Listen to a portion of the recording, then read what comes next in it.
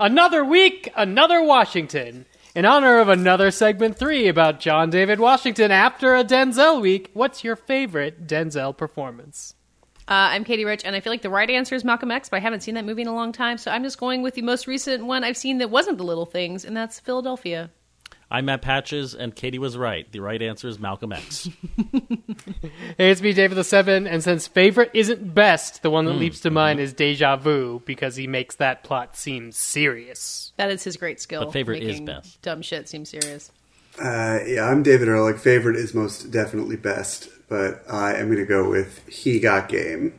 Gentlemen, you can't fight in here. This is the war room. Fine, I can hear you now, Dimitri. Clear and plain and coming through fine. I'm coming through fine too, eh? Good. Then, as you say, we're both coming through fine. Good. Well, it's good that you're fine and I'm fine. I agree with you. It's great to be fine. It's a podcast. Hello and welcome to Fighting in the War Room. It's episode 335 and it's Pandemic 47. It is the week of Wednesday, February 10th, 2021. That's the day that in 1940 Hanna-Barbera's Tom and Jerry was released by MGM into theaters. Even though I'm certain, I'm not sure I've ever seen the Tom and Jerry on the big screen. I think most of us know it from television. Unfortunately, you won't again this year when the Tom and Jerry movie comes directly to HBO Max. Oh, right. Unless, they're not even it'll going to play do in theaters. Yeah, all the HBO stuff is doing like a token theater thing. I'm not going to see it in theaters. I will watch it on HBO Max. That's working really well for my pandemic staying in. I'm watching all the HBO Max stuff. Am I losing my mind, or does the Tom and Jerry movie look funny? I never watched the trailer. I think it has potential. It picked a style, and it seems to execute it from an animation. I have always maintained that the only thing missing from the Tom and Jerry cinematic universe was Chloe Grace Moretz, and so this is big for me. Since 1940, when it first debuted in theaters, you can go back into 1940, whatever, and quote me. It's there. Speaking of things that are going to premiere on HBO Max, we might be talking about Godzilla, or we might have a review. I don't know which. Suspense! I keep forgetting about this rule, or else I would have been more relieved to discover that we do have exactly one review. Oh. By the skin of our teeth. Kong, put down that axe. Not this week, my friend. Do not hit anyone over the head with a mallet. Thank you to MX Sandy 12, who says, the perfect fun and friendly movie pod that I need right now. The world is on fire. Now. That's well, Lincoln. You have it. The world I know that's Lincoln. Thank you. Is on fire. There's a great opening scroll to a film. The world is on fire. The world's on fire. The dead speak. The world is on fire. And these guys are so lighthearted and joyous in their movie critiques. You can tell they are great friends, educated about the topics, and are having a ball. Listen and fall in love. Wow, that's a nice, I love that. I don't think anyone's turning off this podcast this week. A helpful review. I also think I would agree with that. This is a particularly depressing week for whatever reason. Some reasons I can put my finger on, Why? some I can't. This current week? Yeah. Starting this Monday? What's happening? What's going on? No, starting, I don't know, in the week since last we recorded. Nothing worth reporting on air. But a lot of snow. Oh my god! Whatever it was, but what a nice place to be. As tired as we always are on Monday nights, nice to be. Scary here. how tired we are on Monday nights when we record this show. It's the beginning of the week. Imagine a Friday show. We'd just be zombies. No, this is the thing. Mondays, I feel great. This is when daycare's back open. Like I'm it's at home. True, alone. but at the same time, there's something about like the jolt of a new work week that can make Monday feel, even if you're more energized than you will be on subsequent days, there's like a special kind of tired. See, my theory though is Tuesdays are the worst day. Like Mondays, it hits you hard, but then Tuesdays is when all the problems happen, and you have to fix them by Friday. Something that I've noticed in the past 11 months or so is that all the days are bad. I'm sorry your guy lost the election. And boy. Well, the Rangers are currently losing this game against the Islanders, which is not quite at Trump wins the election level badness, but it's not as far off as you'd think. Wait, I thought we just did football. How is hockey's on too? I mean, we Hockey's did not do always on. football. You may have done football, but Have we not We'll learned get this there. We'll lesson get there. This is a over teaser. years of this podcast of David talking about the Rangers playing that it's always hockey That is season? true. It's somehow. always hockey season. Okay, well, continue leaving us reviews unless you want to hear Dave talk about Godzilla vs. Kong. Although we definitely will talk about Godzilla vs. Kong when it comes out, so you can only put it off for so long. But Yeah, that'll come up with a new threat. leave us a review.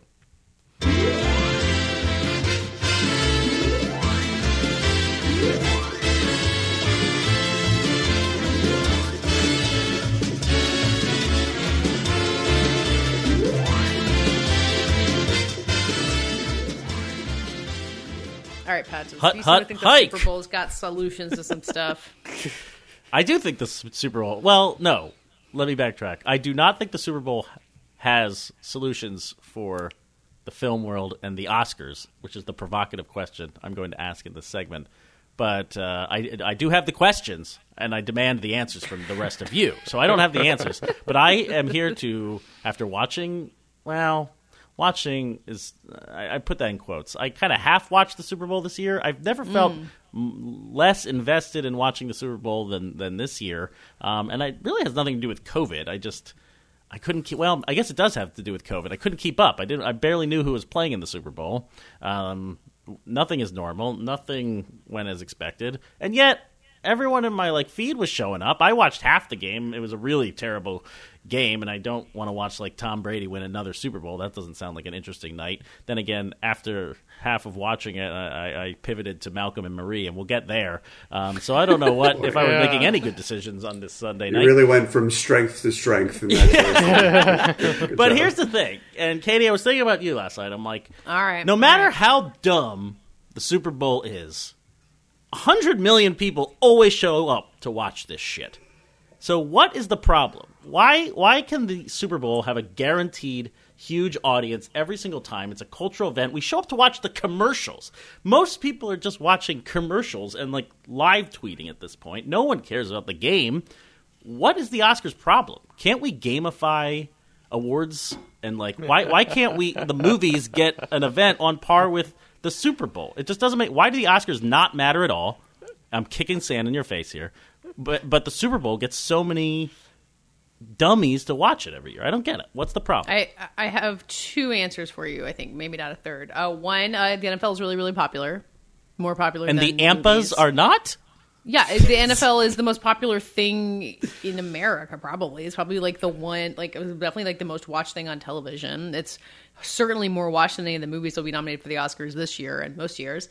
And the second is that the Oscars is not anyone's job. You're not going to see the actors at the peak of their abilities at the Oscars. They're there to win an award. The Super Bowl is the thing. Tom Brady is doing the thing that he's famous for. The Oscars are literally your job. My job?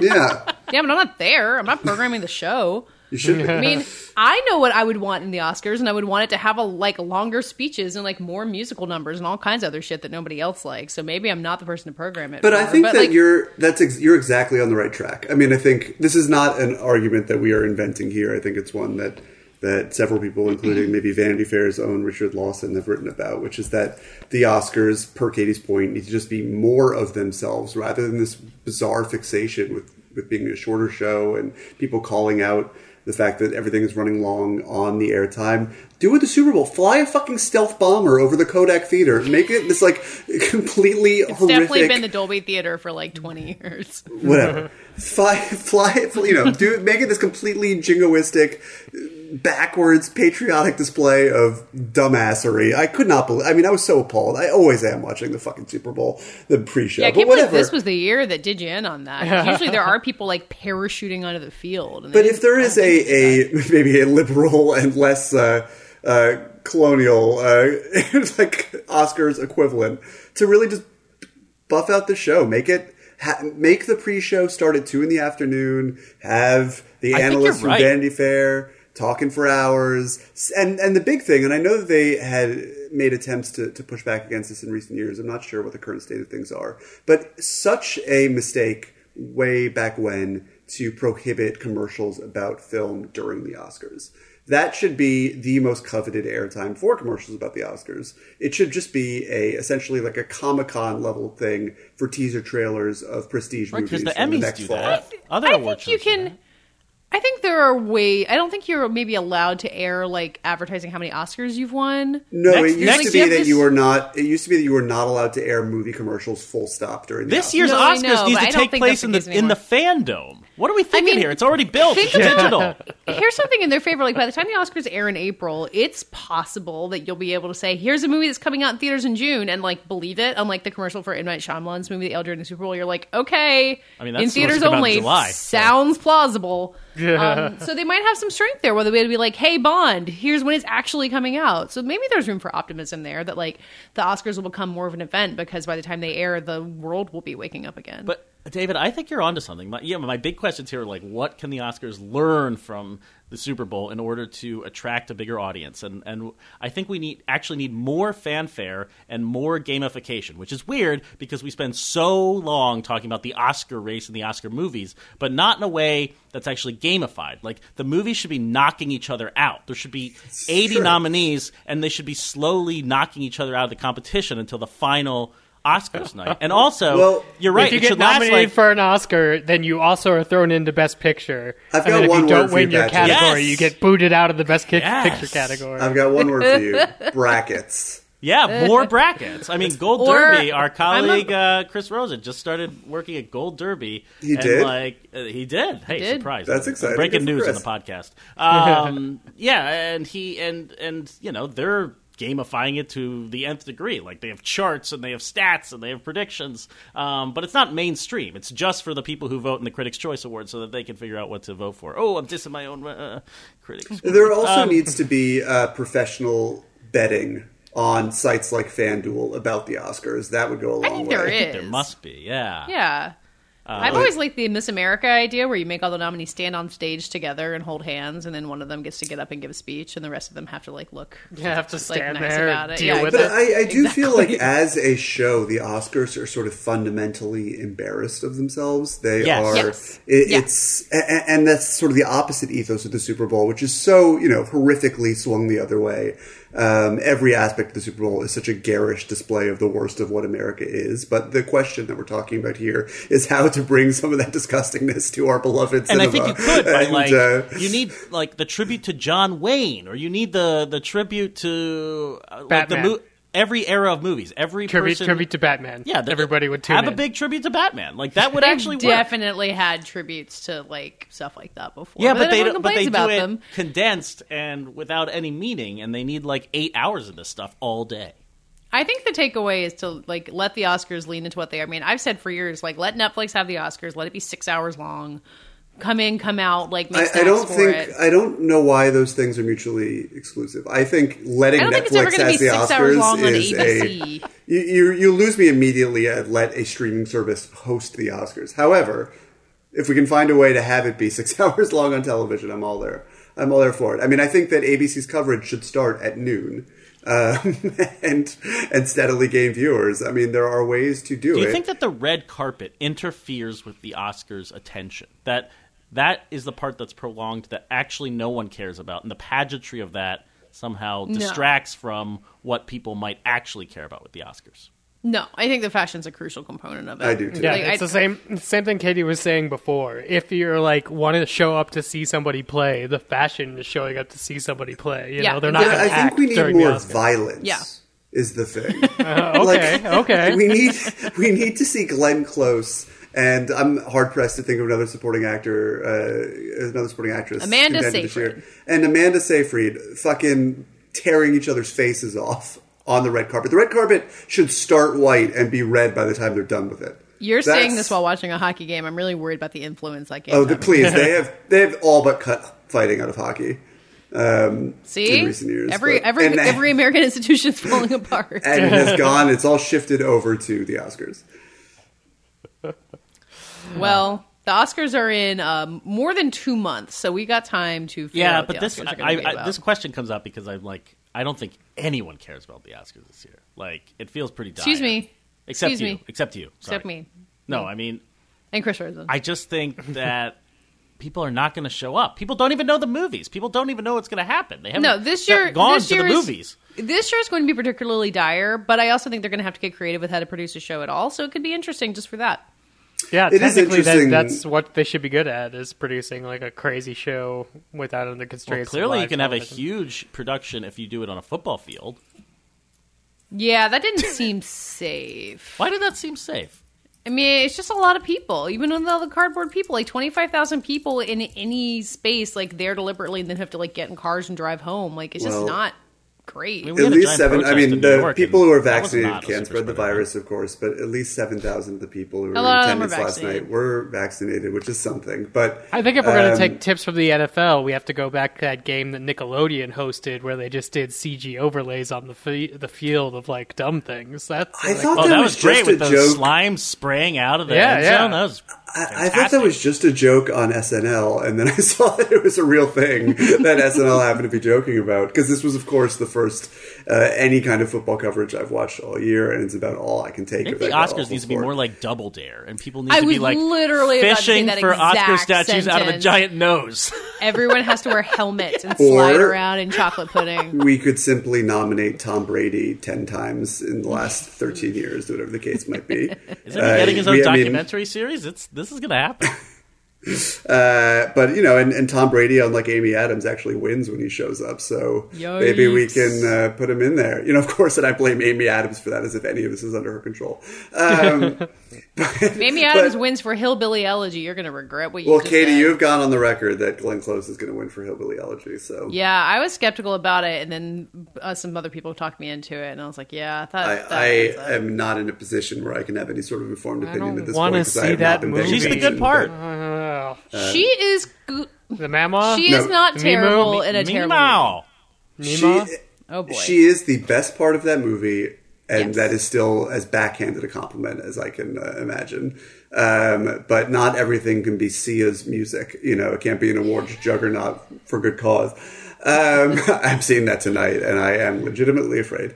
But yeah, I think that the Oscars need to just be less afraid of themselves and to own it a little bit more. I really do wince every year when somebody makes fun on stage about how long they've been going on. Yeah, It's like, they gotta cut that this shit is this is what you guys do. This is what you are. Own it, or else all Also- of America is going to be right there with you, being like, "Why the fuck are we watching a 3.5-hour show about Hillbilly Elegy?"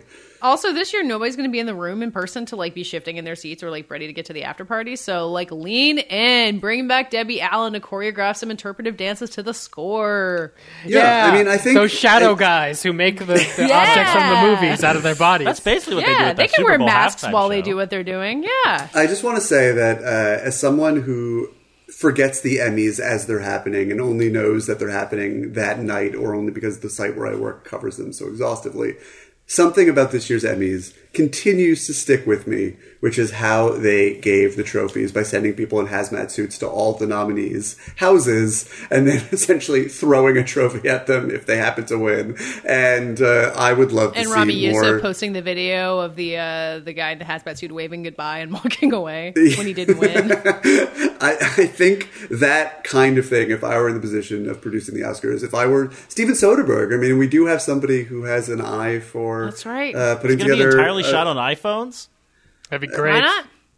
I mean, seriously, if you're going to have like the cameras in people's houses, which you probably are, Holy like shit. teach them how to use their iPhones properly. Just have them mount like those long lenses you can put on the iPhone. That'd be great. Whatever it is, I think the bar is definitely higher for the Oscars under COVID protocols than it has been for some of the other award shows, and I hope they don't fuck it up.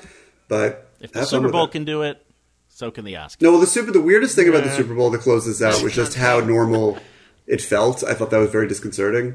Yes, even it if was. even if the people in the audience or some of them were vaccinated, I think that and cardboard. Yep. I mean, there's no didn't chance that the notice Oscars this year are going to feel like a normal Oscars, which is already a win in my book, because it's just a bad message to be putting out there. But Yep. Meemaw. You think it's a bad message to have something that feels ordinary? This is a whole nother. I think can of worms. I'm not- this is not for- projecting the image that everything is, ship shape, and that You we're can't having project good it old though. I mean, football everyone game knows. that we used to be. Everyone's wearing masks on the field and stuff. And No, they're not. Yeah, No, they not at the are. football Everyone game. on the No. sidelines was. Yes. No, Nobody the in any coaches No, were- commercials coaches were. Nobody in the commercials was.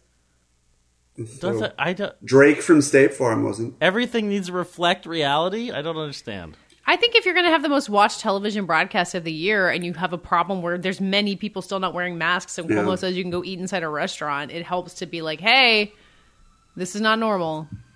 Yeah, I memean, the show was in complete denial of COVID, which I just thought was weird, but whatever. He's strong, not one to settle down. You know he's that guy. Electric, those lips can wear me out. Wild thing, This week, for our mini segment, we were talking briefly about a film that only deserves the briefest of mentions, which is Goro Miyazaki's Earwig and the Witch, the first official Studio Ghibli film since When Marnie Was There in 2014. It is also the first Studio Ghibli film, even though Matt Patch's very elucidating interview with Goro Miyazaki would tell you that it was mostly outsourced to people who were not part of the Studio Ghibli stable, because they're all off working on Hayao Miyazaki's next film. This is the first Studio Ghibli film that was 3D animated from tip to tail, stem to sternum, whatever. I can only set this up in the same way that I started my review, which feels like the hackiest and most obvious way of doing it, but one that rings true for me, which is that if you've seen that video of Hayao Miyazaki watching the AI animation, that it was a viral clip a few years ago. It's part of a documentary called Neverending Man, and he watches it stone-faced and says that this is a sin against life itself. That was absolutely verbatim my reaction to watching Earwig and the Witch, which is a hideous, hideous eyesore. Maybe not the ugliest of the 3D animated films, all of which, in my eyes, are a sin against God. But because it affects the Ghibli aesthetic, it is particularly hurtful and ugly in a way that you can see the difference between this and a pleasant looking film that is more evocative, that has more expressive animation more readily than you can when watching something like Minions. And the fact that Casey Musgraves has a couple lines, of all people, love her, and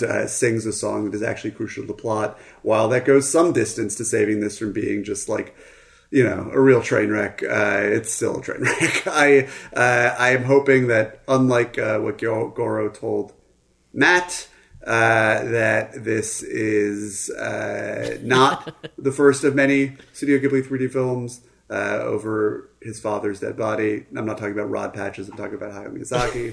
How does Rod Patches feel about Studio Goro Miyazaki coming at my dad during our interview was a very startling. And before I pass the baton, I just want to say that as truly vile and criminal as this entire enterprise was, it was, first of all, made for TV. It was made for NHK. It aired on Japanese television. Had fewer resources to work with, and again, a lot of the talent was outsourced, and you can see that. But B, I think it would have been one of the worst Studio Ghibli films, if not outright the worst, even if it were beautifully animated in their traditional style. It is just there's not no a story there. It's incomplete. There's no story. It all feels like it's cobbled together. It's based on a book by the same writer who wrote Howl's Moving Castle. Diana Wynne Jones. And this was one of her final books, and it was like semi-completed, and it all feels like cobbling together tropes that Studio Ghibli has done better in the past. What have you done? It is an abomination. Dave is now showing us pictures of the movie. Look at that mouth shape on that little boy. That looks like Katie's son. Wow, that's a terrible thing to say. And I feel Why like we would should you say only that be about my beautiful we should child? only be talking about this movie in Werner Herzog voice, the way that he talks about nature or the future of mankind. An abomination, animation, crude. Show me the baby. Patches, your thoughts? My thoughts are we had a discussion about Soul a few weeks ago. A much better looking film. A film that I'm totally rethinking now that I've seen Earwig and the Witch. Wow. Not really. I mean, that movie Earwig is and the Witch. Bubbly and strange, and some people on this podcast called it beautiful, and I think it's really slick in the Pixar way. I have seen beautiful CG films. Of course, David, when we were talking about it, said that was an abomination too, and that all 3D CG animation is an abomination. And I couldn't help but hear his voice in my head as I watched Earwig and the Witch, just like a half render, a practice swing at making a feature length 3D animated movie. It is, and it really was. I mean, David mentioned I spoke to Goro Miyazaki about this, and they said this is like practice, but they're doing it out in the open, and that's the most disheartening thing, that we have to see the understaffed, underfunded attempt at a Studio Ghibli CG movie with really, again, no plot, the most irritating little girl main character, witches, magic plot. It's like, and Goro Miyazaki said this, like they were looking for the most basic, by-the-book Ghibli type story. Young girl, witchcraft, magic, coming of age. Like they're just checking boxes here, and the whole movie feels like that's such a tremendous disappointment in the context of Ghibli. But I can't help but think they're going to make a good one of these eventually if they keep trying CG. I mean, we've been watching a lot of Pixar in my house right now, and looking at Toy Story, looking at the jump from Toy Story to Cars. Yes, Cars. A good movie. I got to put it out there. Looking back, did you guys get to Cars 3 yet? We watched Cars 3 and it was a little too scary. Actually, this is a whole nother discussion for this podcast at some point, but Cars 3 is too photoreal. It looks too good, and it scared the shit out of my kid. But Cars, which is more bubbly and, 10 years after Toy Story, still looks really old now. It's quite shocking. Looks better than Earwig and the Witch, but it's aging and aging out of watchability, I think. But Pixar, with every movie, improving, getting more photoreal or getting more. The design is more detailed. You think of something like Monsters Inc., where like hair technology is so important. Actually, this year, I just noticed from the nominations from the Tech Oscars that two different parties are being awarded for improvements in CG hair simulation. Like, we're still going there. We're still working on the hair. It's a big thing. It's everything that Studio Ghibli has never succumbed to. Right. It's like it's against all of their ethos, which is moving away from realism, moving into imagination, making these lush, vivid worlds that spring from the mind, and really the only visually impressive thing that works in Earwig are the inanimate objects in the background of the house. I mean, there's like the photorealism that you can accomplish with CGI animation, which is nothing to write home about in the context of the movie. It doesn't galvanize your imagination in any way. There's no life in the characters, but if you take it's just not hideous. 10 seconds to look at her, the main witch's workshop that's like stinky and there's goop dripping everywhere, like that's Ghibli-esque detail, but you get none of that throughout the movie, and it's really lacking. And also, Earwig is an unrepentant little shit. She's not just stubborn like so many great Ghibli heroines are. Katie would love this child performance. She's just a little monster. I'm still a little scarred by Ponyo. Oh, Ponyo is. I'm trying to think. What's the nicest kid? Jacob Tremblay compared to this girl. Is he the nicest child? He's the nicest little boy. Earwig and the Witch. It's out on HBO Max right now. If you are a Studio Ghibli fan, I think you have to watch it just to know. Just to reinforce why you are a Studio Ghibli fan. Yes, exactly. And then go back and rewatch them all. They're all streaming now.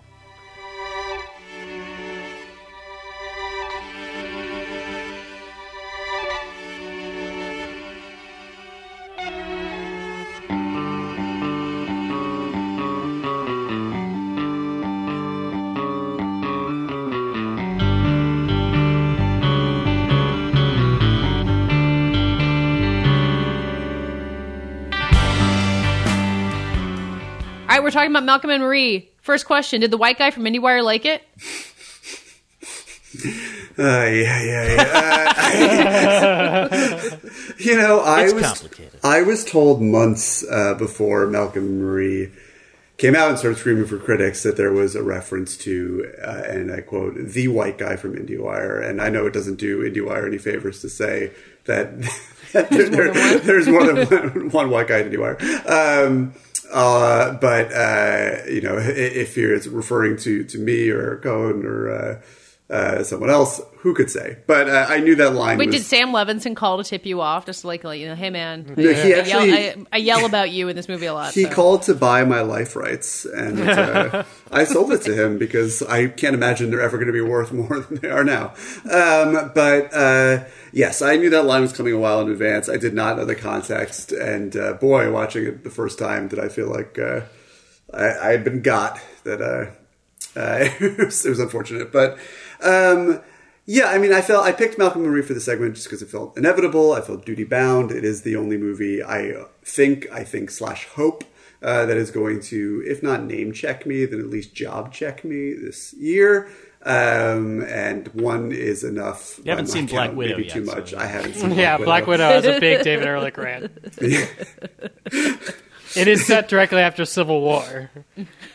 If Florence Pugh turned to the camera and was like, actually, just to break the fourth wall for a minute, that piece you wrote about my performance in Lady Macbeth way back when was really important to me. That would, I would she's appreciate going to yell about. No, you can't get compliments. If No, someone's that's too breaking bad. the fourth wall talking about I thought that would really resonate with the Marvel audience if she did that. And It's going to be Scarlett Johansson being like, an IndieWire thinks I can't play an Asian person. I would take that shout out at this point. We have to talk about Malcolm and Marie. If you don't know what Malcolm and Marie is, it's a Sam Levinson film. What is Malcolm and Marie? It is Sam Levinson, who is now, I think, most prominent for, in addition to being Barry Levinson's son, for creating Euphoria. He's a visionary filmmaker, according to the trailer for Malcolm and Marie. Before Euphoria, he made 2 movies, one of which I only half remember if I saw. I'm not even sure if I saw it, but the name, which I can't remember right now, ironically. Another Happy Day. Patches and I Yeah. are scarred by it. Katie and I saw this on the final day of Sundance when we stayed for like all 10 days. I'll never forget it. that's And then why it you won the didn't Waldo Salt Award at Sundance. We hated it. It was terrible. But I saw at a Sundance a couple of years later a film called Assassination Nation, which I have loathed more quickly than I can remember hating any other film at a film festival, because it starts with these really tongue-in-cheek trigger warnings that are sort of taking the piss out of the idea that anyone. I mean, whatever. It's complicated. We don't have to get into it right now. But that is a movie that is all sizzle and no steak, and really just annoyed me for 2 hours, and felt super precocious in a way that put me off of watching Euphoria, which I understand has a lot of merits that his other work doesn't.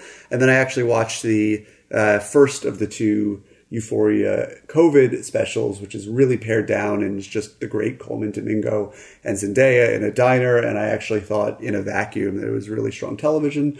But Malcolm and Marie is the other thing that Sam Levinson made during the COVID break. They shot it in a house in wherever California. Why is the name escaping me? It's someplace somewhere in Northern California. No, Carmel? it's Carmel, and particular house, some renown.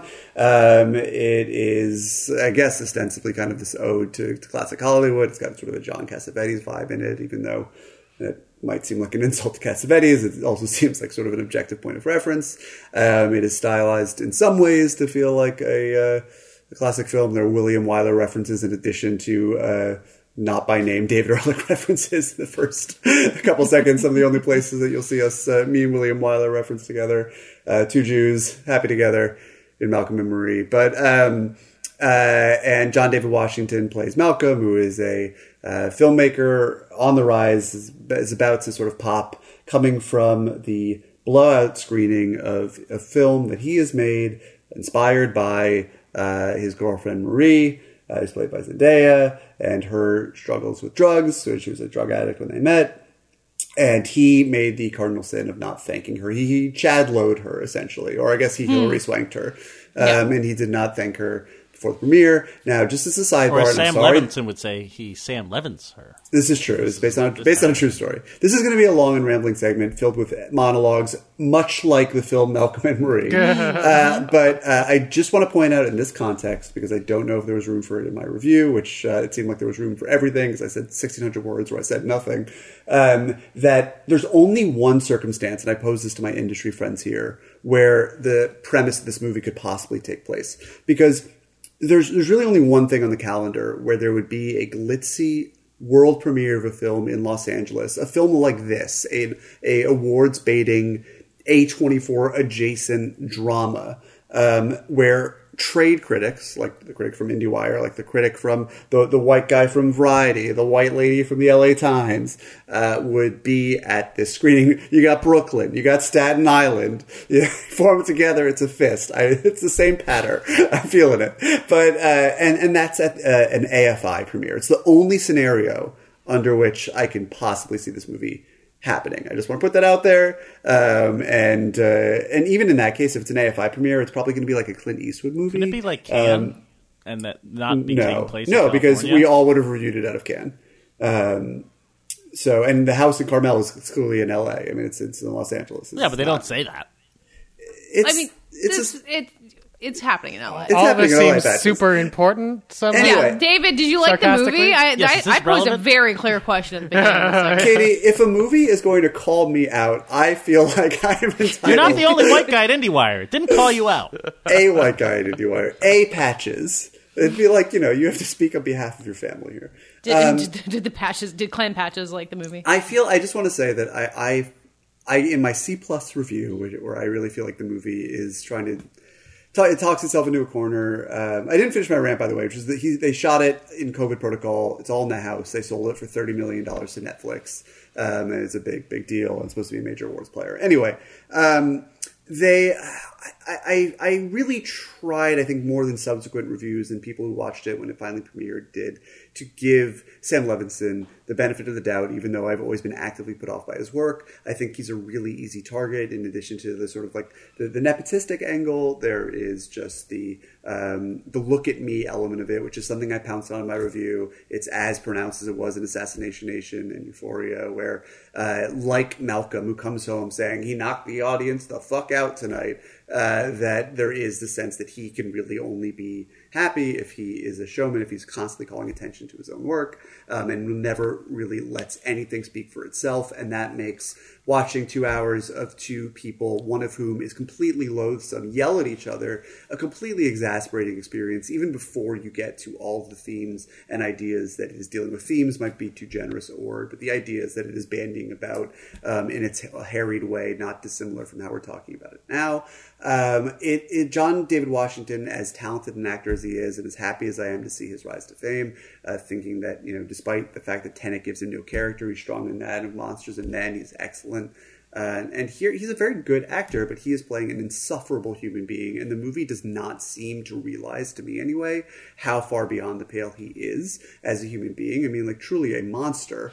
And Zendaya really just scowls the entire time and has the moral upper hand, which she uses to her advantage, but it's not a particularly interesting look. I think I gave, just because of the enthusiasm at all, the chemistry between them, too much credit, but going back to it, I just found it kind of simplistic and trite, and I thought that the context in which IndieWire is mentioned is an interesting one. I think talking about the soft bigotry of politicizing all stories about people of color and black stories, because those are the only matrices that people from outside of that experience are willing to put them in this environment, is an interesting idea to play with. I don't know if tackling it straight on is the most interesting way to do that at rant length over and over and over again, even though it's fun to see another character sit there and take the piss out of Malcolm for giving that rant. But I mean, this movie was truly me pulling my hair out to watch, and even more so to write about. It feels like very masturbatory. And Sam Levinson wrestling with himself. And just to end my rant, I'll just say, I think why it was so hard for me to write about this was because one thing I try, and I probably fail at this all the time, but I try to avoid in my criticism, is presuming intent. And trying to write about what the filmmakers were trying to do, because that is, to me, one, something we cannot know, and it's very arrogant, I think, most of the time to decide what that is for them, but it's also the least interesting part of the experience a lot of the time, because at the end of the day, art is only as valuable as it is to the people who receive it, and this movie is very difficult to talk about without people projecting all sorts of intent, especially because the movie often talks in the language of its own intentions, but I think I turned myself inside out by trying not to do that as best I could, and ultimately kind of failed, but not as badly as the movie does. Anyone, take it away. Why do Can I go next? Why is it so difficult to avoid talking about intent with this movie? Because the what movie, separates every it? single line of this movie is sort of announcing its own intent over and over and over again. And it lays a trap for critics who try to determine intent. But I think by that a was filmmaker. overplayed. I have to say, as someone who was that angle of it, of like, it's trying to be critic proof in its way because it's baiting critics into being like, well, they really got my number, is, I don't know. I can only speak for myself. If I were the white lady at the LA Times, who really doesn't exist, they do not have a white lady critic on No, staff. she definitely exists. It's Katie Walsh who wrote a freelance pan of Assassination Nation. Okay, that's true. Which is I wanted to go next because I did not hate this movie. I don't want to wait. I don't want to eliminate. I don't want to erase Katie author. I have been so mad about it on Katie Walsh's behalf since then. Katie since I Walsh put this together. Wait, Kate Arthur and Katie Walsh. Yeah, different people. These are Katie different Walsh. people who do different things. Anyway, Yes. But are both fabulous. Katie, so what you kind of liked this movie? I expected to fully hate it because of having seen Another Happy Day mostly, and having watched one episode of Euphoria and not being able to get on board with it and the premise and everything. I thought there was something captivating about the early scenes where he's kind of the camera's following him as he dances around the living room, and she's so not on his wavelength. And there's a lot of well written speeches and dialogue moments between the two of them. I think the two of them are good together in a lot of those scenes, even as he becomes more and more loathsome as the film goes on. I think if it had been 45 minutes, it could have been a really strong exercise. At an hour and a half or whatever, it feels fairly interminable. I think I was feeling 106 painful it minutes. feels real long. It does feel pretty long. But I do feel like I saw it early, and I think I was inclined to be generous to it just because I didn't really know what it was going to be. I didn't know how other people were going to feel about it. And it's been really interesting to watch. I think, as David was saying, earlier reviews were like, okay, well, here's what's interesting about it. We get to the point of this weekend where it's like, oh, Jesus Christ, fuck this movie, girl, leave him. Which might be the logical way for this film to develop, but it has been really interesting to watch. The But I'm reaction really to it- mad about Katie Walsh being having an entire really hateful rant aimed at her. I actually have to be honest. Assassination Nation. I did not realize. I did not put two and two together. doesn't I'm not name super check familiar with Katie Walsh's work. No, And it doesn't name check her, but it's No, pretty but the obvious. idea, I was sort of working under the impression that because when I think of the There LA was Times no critic, white woman at I'm thinking Lily. of Justin Chang, and I think that only further sours my opinion of the movie, because I was like, well, they can get away with this, because she is such a target, this not so hypothetical white lady at the LA Times, that I was like, well, maybe they're shooting at shadows here, but no, that's repulsive. But I do want to say that when I Yes, heard they call this her a rant, Karen, I believe, in the movie. this rant at the very beginning of the movie, I was not offended. I was not like, oh, my hackles are up. I just felt like, well, this is an interesting thing that critics do have to deal with, and I think it's always, even if it's in less than favorable or generous terms, interesting when artists in their art engage with the nature of criticism, and it's not Birdman. This did feel at least a half step above that in terms of the humanity that was affording our profession. And there was a punching down aspect to it, especially when Yeah. it was connecting to a real person. Critics are not the people with power in this scenario, even for this hypothetical up and coming filmmaker, and especially for Sam Levinson. You are not some hero by striding against critics by doing this rant. You are punching down at someone who's paid a freelance rate to write film. But less than the reviews. punching down, it's really boring because it's inside baseball. Who can care about this stuff? It's not about art to me, and I'm not going to prescribe the intent of Sam Levinson. I'm solely judging off what is the dramatic value of these conversations, and ultimately, I didn't have many takeaways from this movie. It's not about art, or it's not about art in a deep way, and it doesn't seem to be about the relationship. It's just everything is at such a distance, and they're so motor mouth that there's no time for anything to really sink in. I mean, I really there's a scene where Zendaya talks about her story being used and her inability to tell her story, her true struggle with drugs. That stuff is interesting, but there's no room to breathe, and it doesn't really there's a drill line down where- deeper into that. Well, actually, I don't want to say what the line is because it's one of the only lines that sort of I found piercing in the movie, and it happens towards the perform end. it. I'm sure you're good as Zendaya too. With this material, who couldn't be? But I think that is something that the movie does better than other things, which is talk about the primacy of experience. I mean, it's a conversation we have all the time about people telling other people's stories, and I think of all the things that this movie dances around, one that it gets close to some sort of truth that I felt like I could touch was this idea of her story being taken away from her. But the movie I thought about most at least of recent films in regards to this, was I'm thinking of ending things, especially related to what... Of course. Oh, sure. Especially related to what Patches was just saying, and the element of the movie that he was talking about. Because, I mean, for me, it is kind of a movie about that sort of self-absorption, that ego, that processing everything through your own emotional experience. And you're dealing with an out-of-control narcissist in this movie, in the case of Malcolm. Who believes he can tell her story better than she could live it, essentially. It's interesting. Yeah. And, he does not see her really. I mean, she is a sort of this thing she's a manifestation. She's something to project his own career and even path says through that. and something to He use. doesn't even like her. He loves her or something. Right?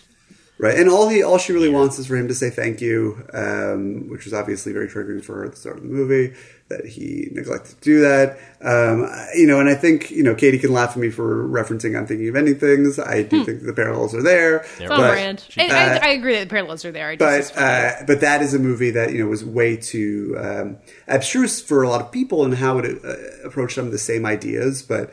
Oh boy, would I rather take that more roundabout approach where you can really understand the texture of these things than just having John David Washington scream them at you while Zendaya tries to sink into her bathtub. Well, Dave hated I'm Thinking of Ending Things, so how about Malcolm and Marie, Dave?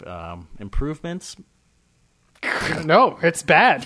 I saw Dave having a meltdown about this movie over the weekend on Twitter. It starts with the script. That's bad, just to begin with. The performances are good. But then it's a movie that's arguing about cinema that absolutely wastes the fact that it's a fucking movie.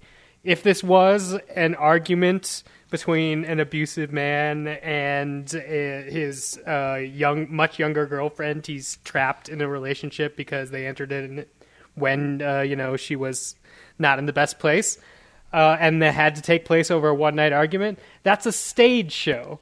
And that's how it needs to be, structured. If you're going to do this whole, dramatic unity of a single day, which is, way back to Platonic basis of drama, then you choose certain plots for that.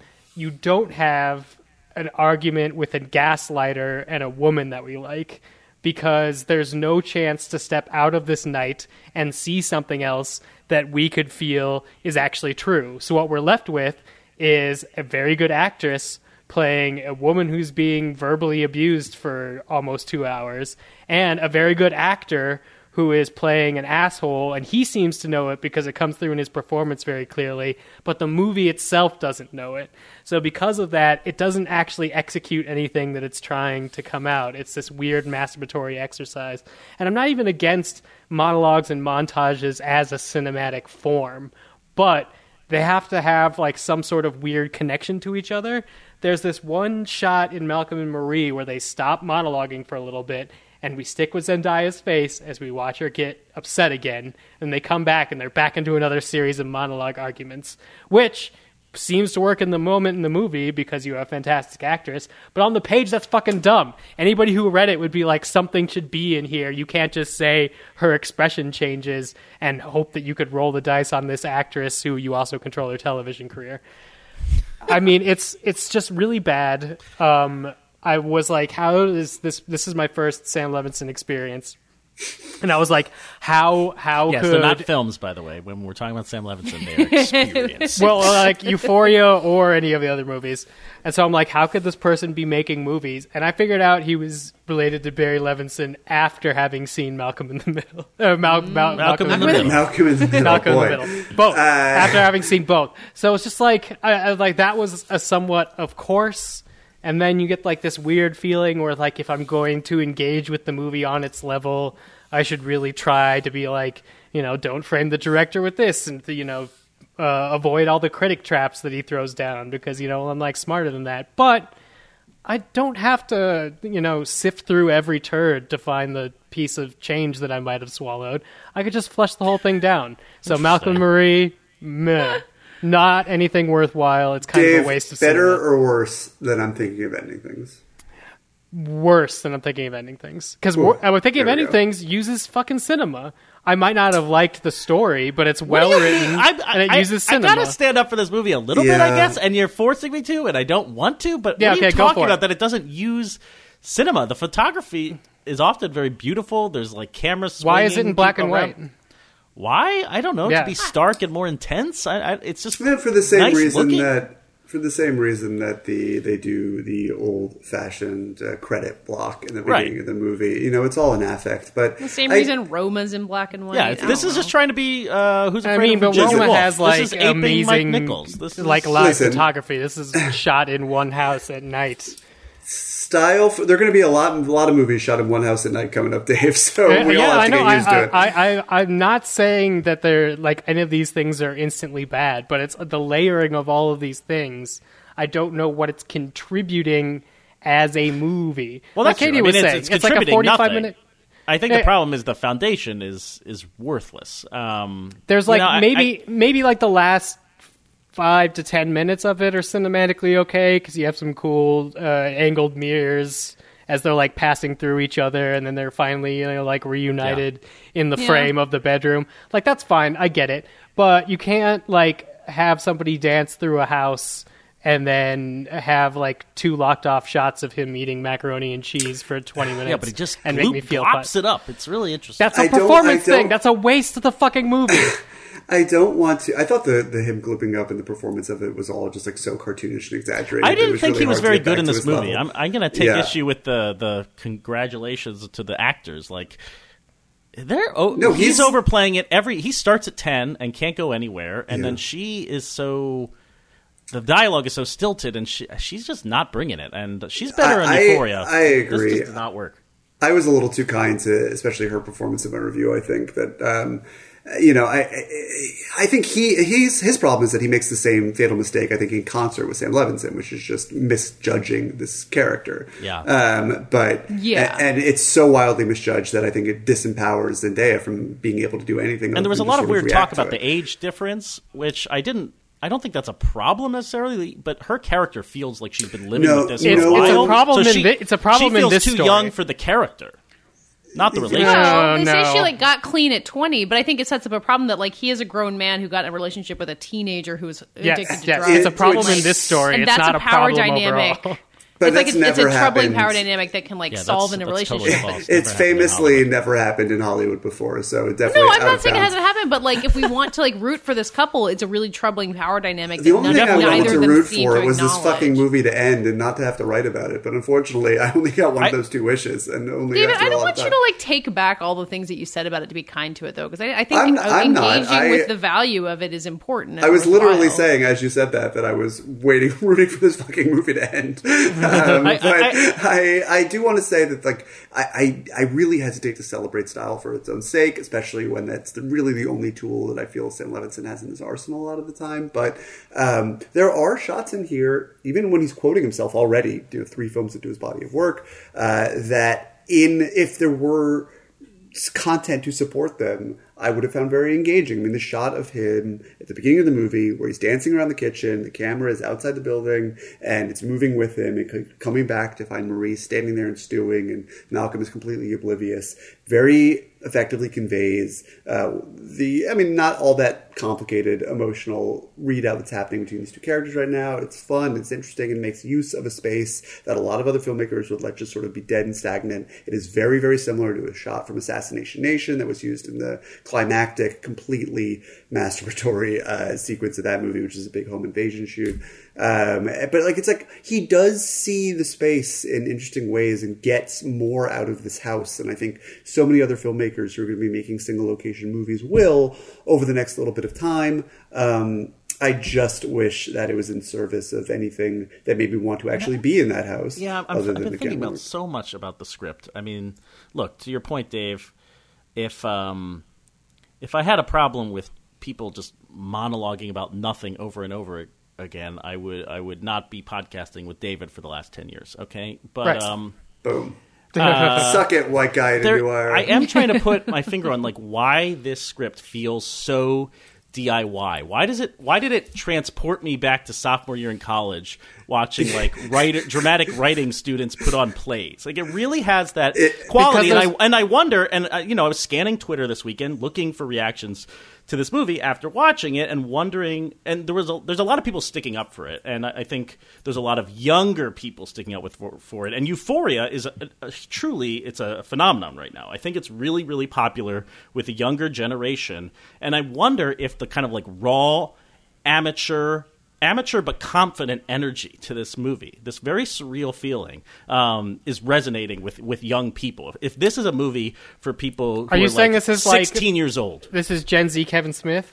Yes. Yeah, Yes. I don't know if I have, certainly not as cutting as what Dave just said, if I have the words to put my finger on why, nor do I want to imply that what I was writing in high school is at the level of what Patches was writing in college, but my exact thoughts that I wrote down in my notebook were, I was this not writing reminds these me- plays. Let me be clear. I was having to watch them because I was dating a writer. Come on. I absolutely was, and I'm only Now, we should semi-ashamed put on to one of your admit that. plays. Let's start a We should. I mean, I this was my thing in high school. This is what I would do. I would write for, it was called Magic Circle, and it was an annual festival of student-written, like, one-scene things, and it was my time to shine. And I feel like maybe things that were really holding me back from sticking the knife into the jugular of this movie rather than just like sort of pressing it against its neck was that I could see so much of the shit that I would write 20 years ago in this, but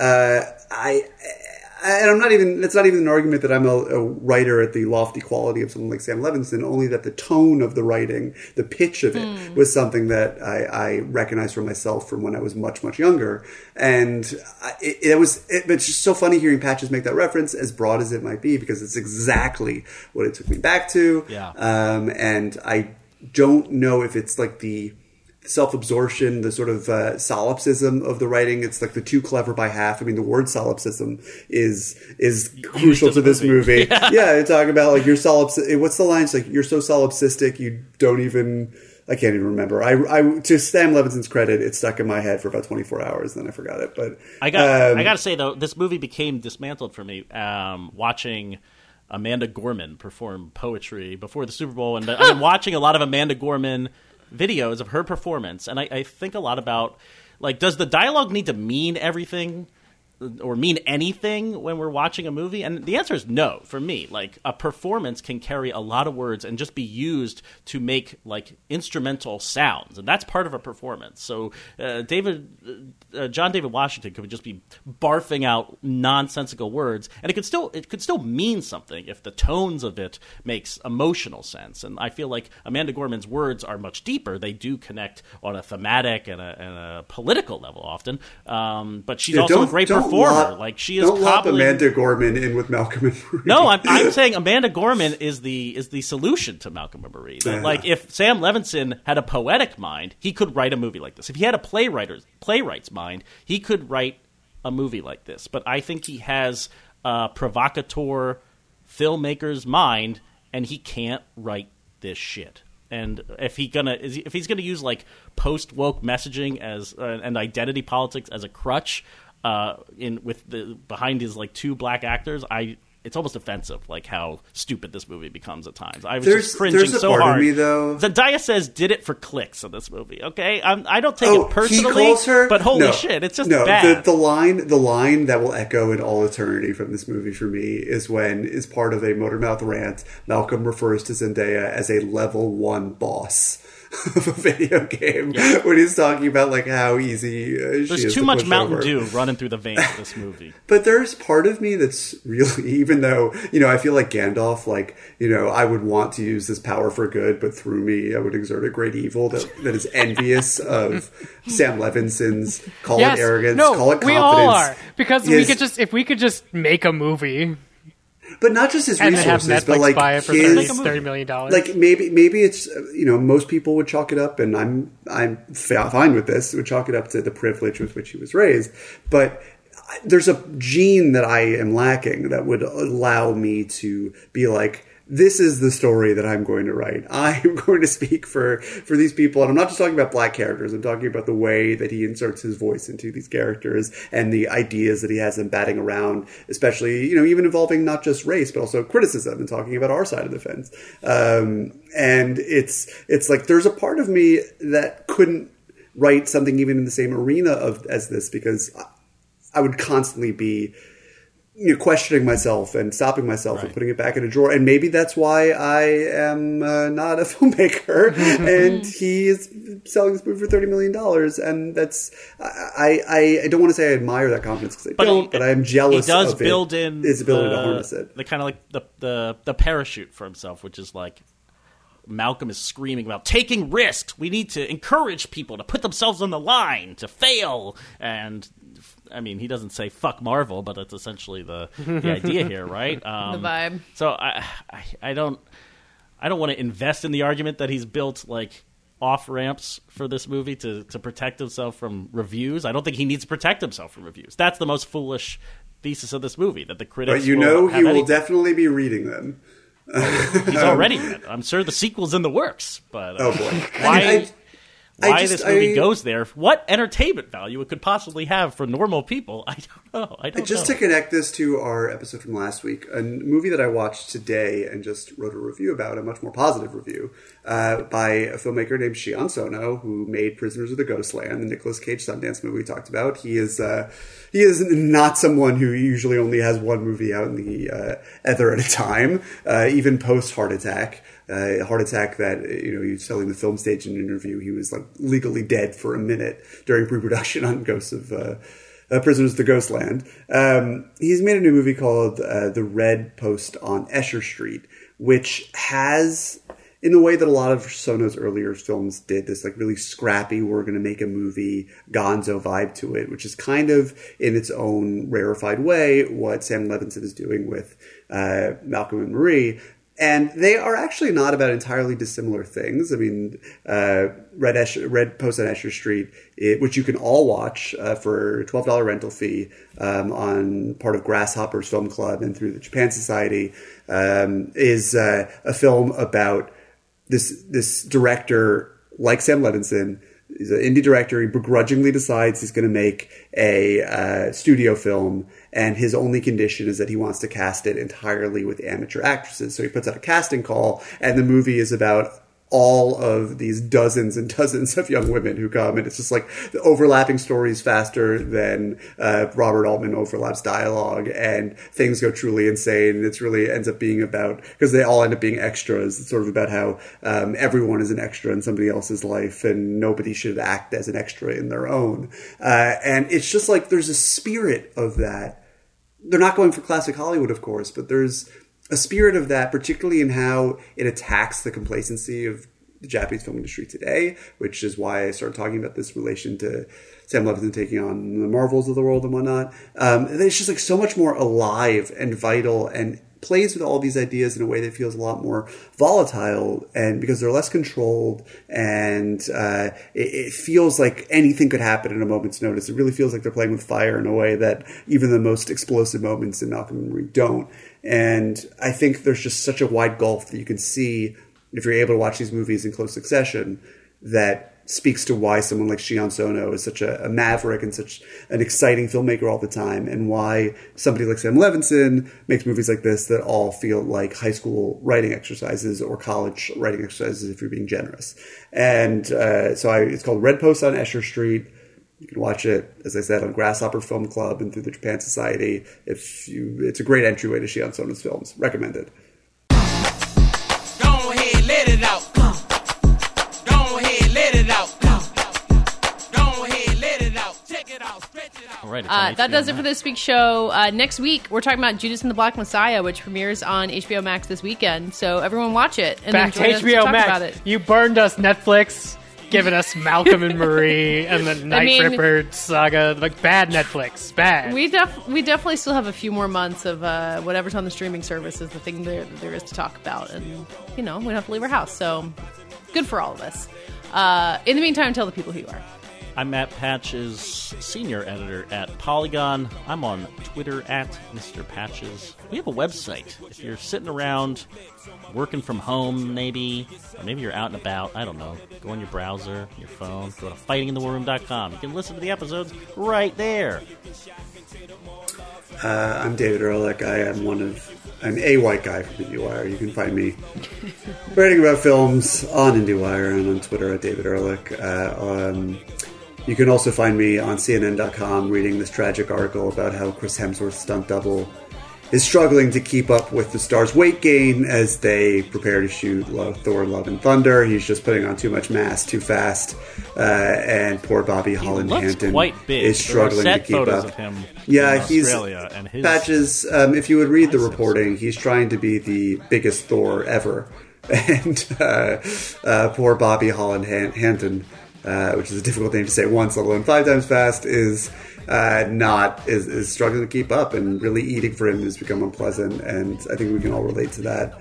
You can find us all on iTunes at Fighting in the War Room, and I don't know, be nice to each other. Don't be a Malcolm, be a Marie. And I'm Dave Gonzalez. Up until Natalie Portman becomes Thor, it's still the smallest Thor ever. You can follow me on Twitter at DA7E. You can also listen to me on The Storm, a Lost Rewatch podcast, where we're in Season 5 and things are getting serious. And I'm Katie Rich. You can find me at VanityFair.com and on the Little Gold Men podcast, where this week we're talking about, I don't know, the Critics' Choice Awards and some other stuff. Awards! The Oscars! They matter to us! So if you listen to Patches say that no one cares about the Oscars and it made you mad, listen to Little Gold Men. We're a place for you. See, I'm doing work for you. Yeah, thank you. You can find me on Twitter at Katie Rich, KateyRich, and we're all on Twitter at FITWR, where you can drop a many paragraph rant, or you can just answer this week's lightning round question, which will always the lightning round question. What's your favorite Denzel Washington performance? Thanks for listening, and we'll be back talking to you next week. You won't be around next year. My rap scoops of beer can give half flavor in your ear. Yeah, good comes a brand new flavor in your ear. Time for new flavor in your ear. I'm kicking new flavor in your ear. Like a brand new flavor in your ear. Here comes a brand new flavor in your ear. Time for new flavor in your ear. I'm kicking new flavor in your ear. Like a brand new flavor in your ear.